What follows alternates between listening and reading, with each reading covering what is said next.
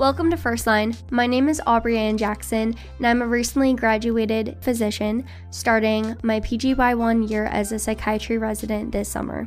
In this podcast, we discuss whole person health and wellness through an osteopathic lens, holistically addressing the body, mind, and spirit. We also discuss topics important to medical trainees, including pre-med students, medical students, and residents. Thanks for joining me. Hello, everyone. This episode is obviously for pre-med students. I'm going to discuss a little bit about applications because the 2023 cycle is just about starting. I just graduated medical school this week, and I'm excited to officially be Dr. Aubrey Ann Jackson, DO. And the next step of my journey is to start residency in about a month, a little over a month.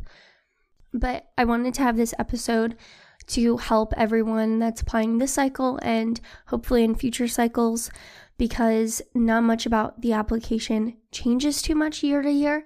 Some of the deadlines change. So I'm going to kind of include the dates for the 2023 cycle, but just know that if you're listening in future years, the dates may change a little bit. So you want to make sure that you check with the official websites to make sure what the dates are for you. But typically, they're not going to differ too much, and most of the application materials won't differ too much. I'll start with AMCAS first. You can start submitting on May 30th. That is not the deadline by any means. That's when you can first start submitting it. You can submit it on that date if you're ready to, but schools aren't going to be getting that application until June 30th.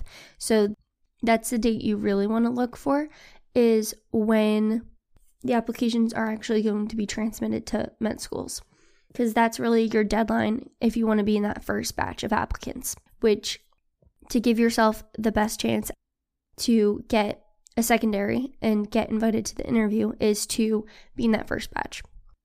Is it worth applying later, or do you have to wait for the next year? I think it's worth to apply late if you need to, but obviously it's ideal to be in that first batch because there are going to be competitive applicants who have the same or better GPA, the same or better MCAS scores as you in the first batch.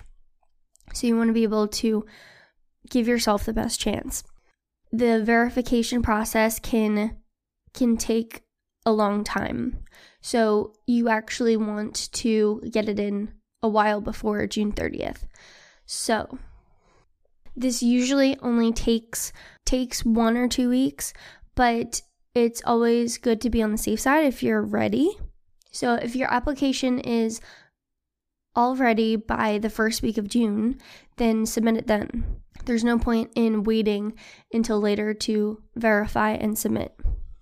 So that's why it helps, as I'm going to upload this episode in mid-May, if you're listening to it now, it helps to get everything together first and write a lot of your work and activity sections and your personal statement for sure, to work on all these things so that you're not rushing once the application's open, that you can just sort things together and just get it submitted, verified.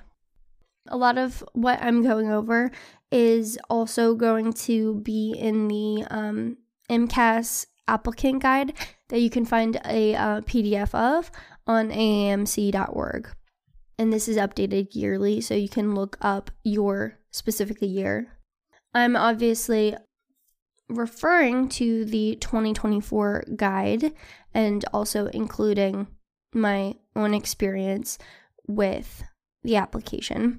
I only applied to DO schools, but much of what is on the AMCAS application is very similar to what is on AACOMAS. Okay.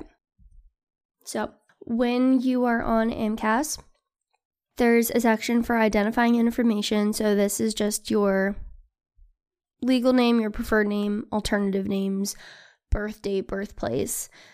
You'll include the schools that you attended. So this is your high school, your colleges, and make sure you have your transcripts ready for those schools that you received credit from. In biographical information, this is when you submit a preferred address and a permanent address. And this is useful to show where you have residency in. So your preferred address is where you're actually going to get mail from medical schools. So this should be an address that you actually live at, but it could also be your parents' address if that's different from yours. It's useful to, if you're interested in applying to schools in a certain state and you have an address tied to that state, to use that address. For residency, I chose to use my parents' address because I wanted to show locality in Pennsylvania where I was looking to go for residency versus my Virginia address. So I put my parents as the permanent address for me. And this can be a really simple way to show programs that you have a tie geographically. It definitely does help. Schools may be looking at these addresses in order to find students who are familiar with the area and have a tie to the area. In this section, you can also include any languages that you speak, childhood information. You can say that you have grown up in a medically underserved area, which some schools really like to see. If you're not sure about this, you can always look up a list of medically underserved counties. Most states are going to have this easily accessible. They can also be called the HPSAs, which are service areas that have a shortage of physicians. And then there's questions about military status and felony misdemeanors. Make sure that you look into all of this information to make sure that you answer all these questions appropriately. Then the coursework section is a big section. Make sure that you're referring to an official transcript when you're entering this coursework. Any errors that you include is a big reason why your application might be delayed in processing and you could miss deadlines for schools. That mistake could very well prevent you from being in that first batch.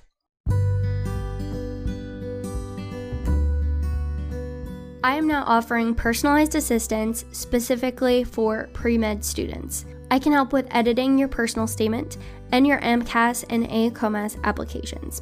I will catch your grammar and style mistakes and also provide feedback on content revision so you can craft documents that make you more competitive. There are so many expensive services out there that charge hundreds to thousands of dollars on reviews, which is why I'm offering a much more affordable service with different price packages based on your needs.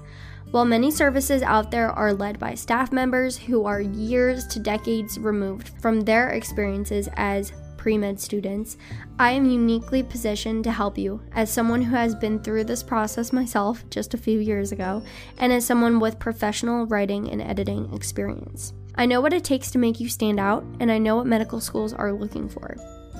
In addition to listening to my past episodes with tips on navigating med school applications, use the link in this episode description to learn more about the services I offer for individualized help. So a big section is the work and activity section. And this is the one that takes the most time to do. And this is what a lot of schools are looking at. Coursework is important. They want to make sure that you hit all of the requirements with what courses you have to complete. And then they're looking at the GPA. But the work and activity section is where you get to decide what to put, whereas your GPA you can't do much about.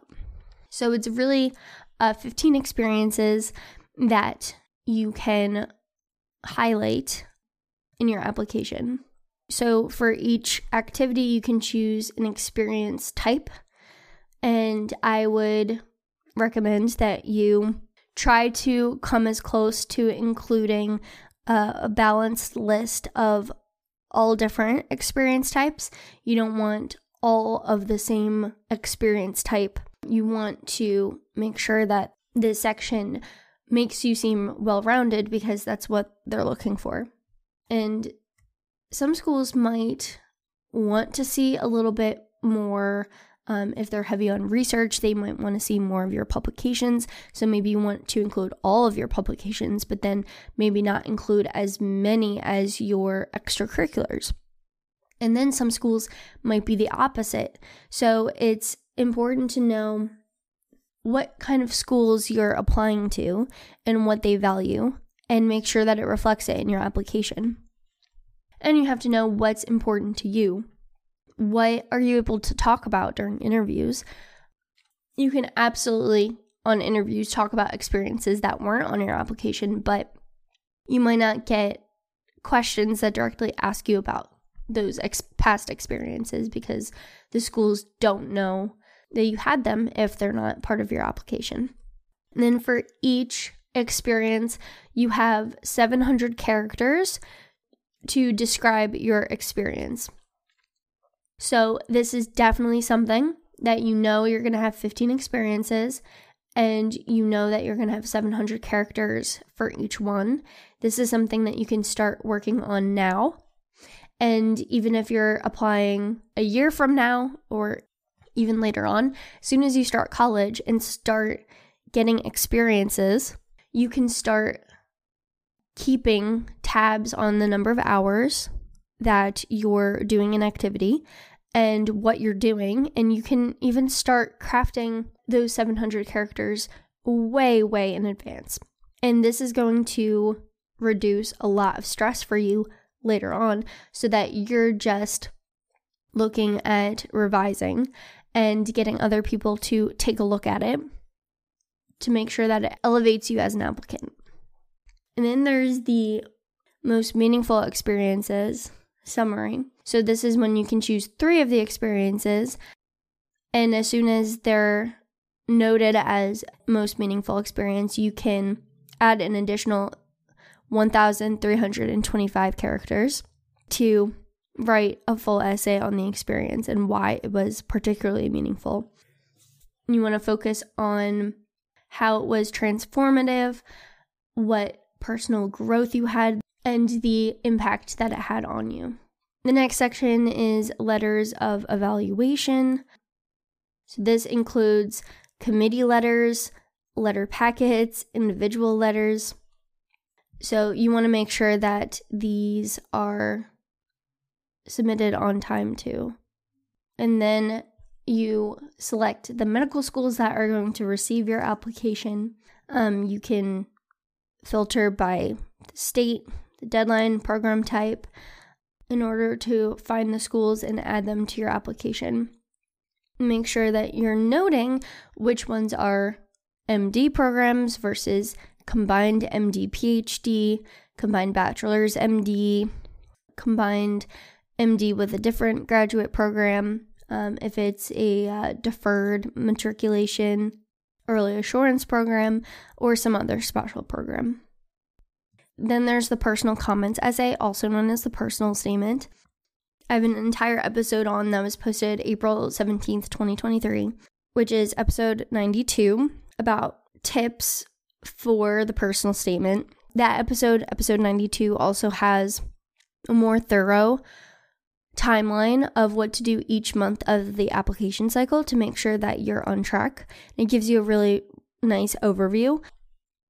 But the personal comments essay, this is when you want to express why you're interested in medicine, what motivates you to pursue medical school, and really just what you want medical schools to know about you on a personal, subjective level that they might not get from your summary of experiences. You can also talk about different hardships or obstacles that you confronted. You can also acknowledge red flags if you have any red flags on your application. It's really your chance to make it whatever you want to make it, but typically schools are going to look for a commitment to medicine and something personal about you that's unique. And it is so important, I said this in the other episode, to proofread, because a grammar mistake shows lack of attention to detail, and that's not going to be the type of applicant that a medical school wants to have as a student. They want to have doctors that are very meticulous, detail-oriented, and know how to meet deadlines and have finished work that is high quality. So it is so important, especially really unless you were an English major, and even if you were an English major, it's important to get other people to look at it. So mentors, you can get services done at your med school. Your pre-med committee might offer to look over your personal statement, but it also really helps to get professionals to look it over, especially professionals that happen to also be in medicine and they've gotten through this process themselves in the last few years. So as much as I'd like you to consider my own service that I offer, really it's just important to get anyone that is professional and knows what they're looking for, knows not only how to edit your grammar and spelling mistakes, but also the content of your personal statement. So if you find someone that can meet those two criteria, then you are setting yourself up for success. And a lot of times this requires multiple rounds of editing, so don't wait until last minute to start this. Make sure you're not plagiarizing. Make sure you're not heavily using AI. You can use AI to generate ideas for your personal statement, but don't have AI write it for you and just make small tweaks in it. It really does have to be from your own voice and in your own words. And I think medical schools are going to get better and better at picking out which ones were generated by AI. And even worse than coming across as not detail-oriented and meticulous is coming across as cheating and cutting corners.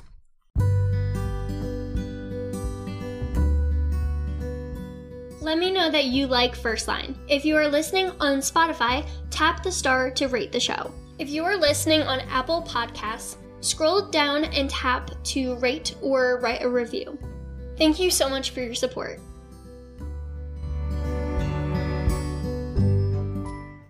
So for AACOMAS, this is the application for osteopathic medical schools, which are the schools that I applied to. And I attended osteopathic medical school and just graduated. So this is one that I know pretty well. It is already open by the time I'm recording this. It opened on May 4th, and that's when you can start submitting. Don't panic if you haven't submitted yet and you're listening to this, but you do want to submit as soon as possible for similar reasons as the AMCAS application. Schools will start to receive apps on June 15th, so that is a few weeks earlier than AMCAS. So if you are applying to both application services, just know that AACOMAS is a little bit earlier. So it might be better to shoot for a submission in May to make sure that everything can process in time. So of course, if you are listening to this and you're applying later, you can, of course, start working on your personal statement. It's also 5,300 characters maximum.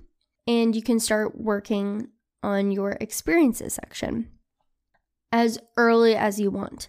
And I would say with your personal statement and your experiences, and then even with the letters of recommendation you get, make sure it does have an osteopathic medicine lean, because schools are looking for this. Osteopathic medical schools are still used to being a backup for many applicants. And I understand that a lot of times applicants just want to get into medical school. They don't care if it's MD or DO. And some applicants may prefer MD over DO for reasons like prestige, or maybe they have a parent who's an MD, or they're interested in a specific school or a specific region that only has MD schools. But I would really encourage you, any applicant, to really research osteopathic medicine, because I strongly believe that applicants who have a thorough background of what osteopathic medicine is, I think most people would probably choose the DO route. because I think a lot of things in medicine is shifting to more of that holistic view and taking the body, mind, and spirit into consideration. I also have a few episodes talking about osteopathic medicine and why I chose to only apply to DO schools. So I'll just put in that plug quick for that. And I've just met so many physicians that are older, that are MDs, and they tell me all the time that if DO schools were as common as they are now, and they would have known about osteopathic medicine when they were applying, they would have definitely pursued osteopathic medicine. But I know everyone has their own reasons. A lot of people apply to both. So typically, if you are applying to both, you'll have a personal statement that's kind of generic towards MD programs, and then you can personalize it a little bit, maybe take out a sentence that you don't really need and put in a sentence or two about why you're interested in osteopathic medicine, because schools are looking for that to see that you're actually interested in becoming an osteopathic physician and you're not just copying and pasting everything from AMCAS to AACOMAS. So you do want to make sure that your application is really submitted as soon as possible. There's no point in waiting until that mid-June deadline for when schools can actually receive your application. You really do want to submit it as soon as everything is ready. And hopefully you have been preparing your different essays ahead of time, because that is really where a lot of the effort is, and it can take up a lot of time if you didn't plan ahead. So the program selection is pretty similar to AMCAS, where you just search the program. So there's really 4 parts to the AACOMAS application. So there's personal information, academic history, supporting information, and program materials. Personal information is very similar to AMCAS.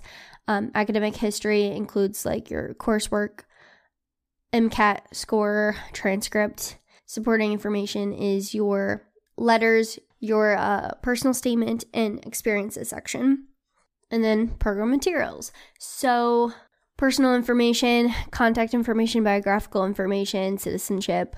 You can include influences, so family members who are doctors, your military status, and background information.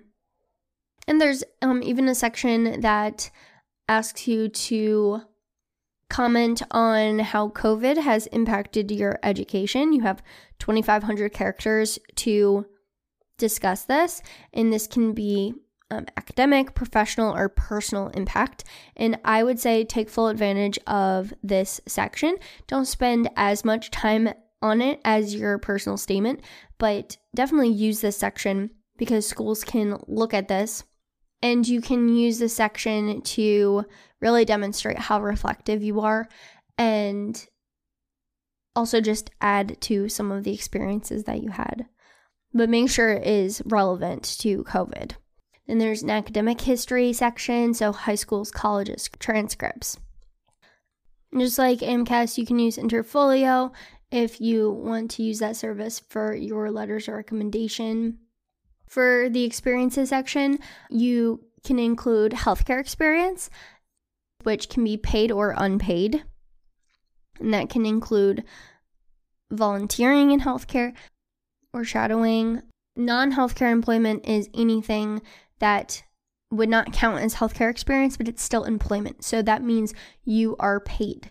So that could be working as a cashier or working as a waiter or waitress. You can also include extracurricular activities. So this is any club that you are a member of, any sports you played, research, leadership, and then non-healthcare volunteering, which again, that would be something that doesn't count as healthcare experience, but it's not employment, so it is something that you were not paid for. That would go under non-healthcare volunteer. So again, I would say try to include a good mix of all of these experiences. If there are DO schools that have varying missions, then maybe you want to include those experiences that line up with those missions. And you'll have 600 characters to describe your experience, and so you want to use these characters wisely. So this is a little bit less than AMCAS. So again, it's not a copy and paste, so you want to be a little bit more concise with the AACOMAS. And again, schools are going to want to see that you can put an osteopathic medicine spin on a lot of these experiences. You can mention when a specific experience piqued your interest in osteopathic medicine, and you want to include if you worked with DO physicians and they had an influence on you during these experiences. That goes a long way and doesn't take up too much space to state. Then there's an achievement section, so these are your honors and awards, scholarships count. You also have 600 characters to talk about these as well. And then the personal statement for osteopathic medicine is going to be similar. Why you want to become a physician, what you're motivated by, what has prepared you for becoming a medical student, and also your future goals. And always relate this to osteopathic medicine. Do not just copy and paste your AMCAS essay if you're applying to both. Instead of just stating characteristics about yourself, you want to tell a story that makes it very clear about the traits that you do have. So showing motivation, showing that you're reflective and you're knowledgeable and you're detail-oriented. All of these are really important. And it takes a lot to write an essay that can allow you to stand out, because so many applicants have very similar backgrounds, because pre-meds have this checklist of what they need to do. They need to do extracurriculars and get leadership experience and get healthcare experience, shadowing and research. And a lot of times there's this idea of a cookie cutter pre-med, but this essay is really what is going to make your individuality shine out. So it is really important to put a lot of time and effort into your personal statement and get multiple rounds of editing done by a professional.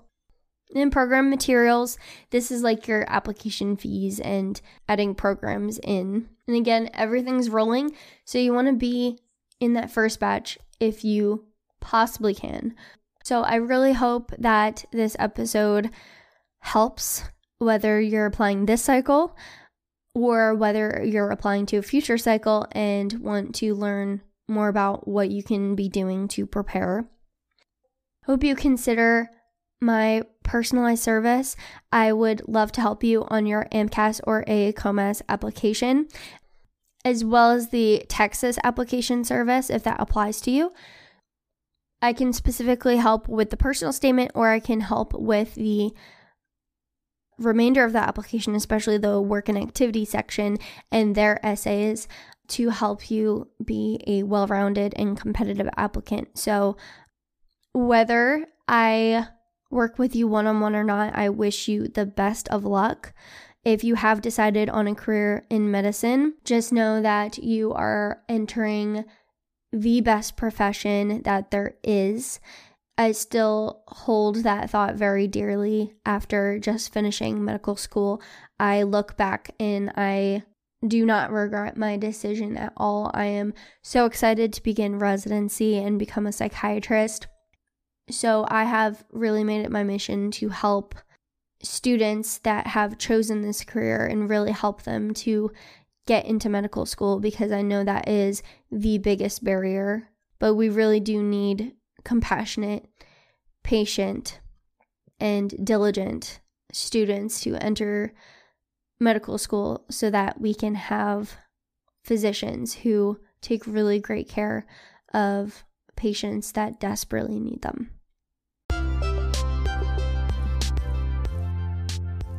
You can follow First Line on Instagram at First Line Podcast or on Facebook, facebook.com/firstlinepodcast. Stay tuned for a new episode every Monday.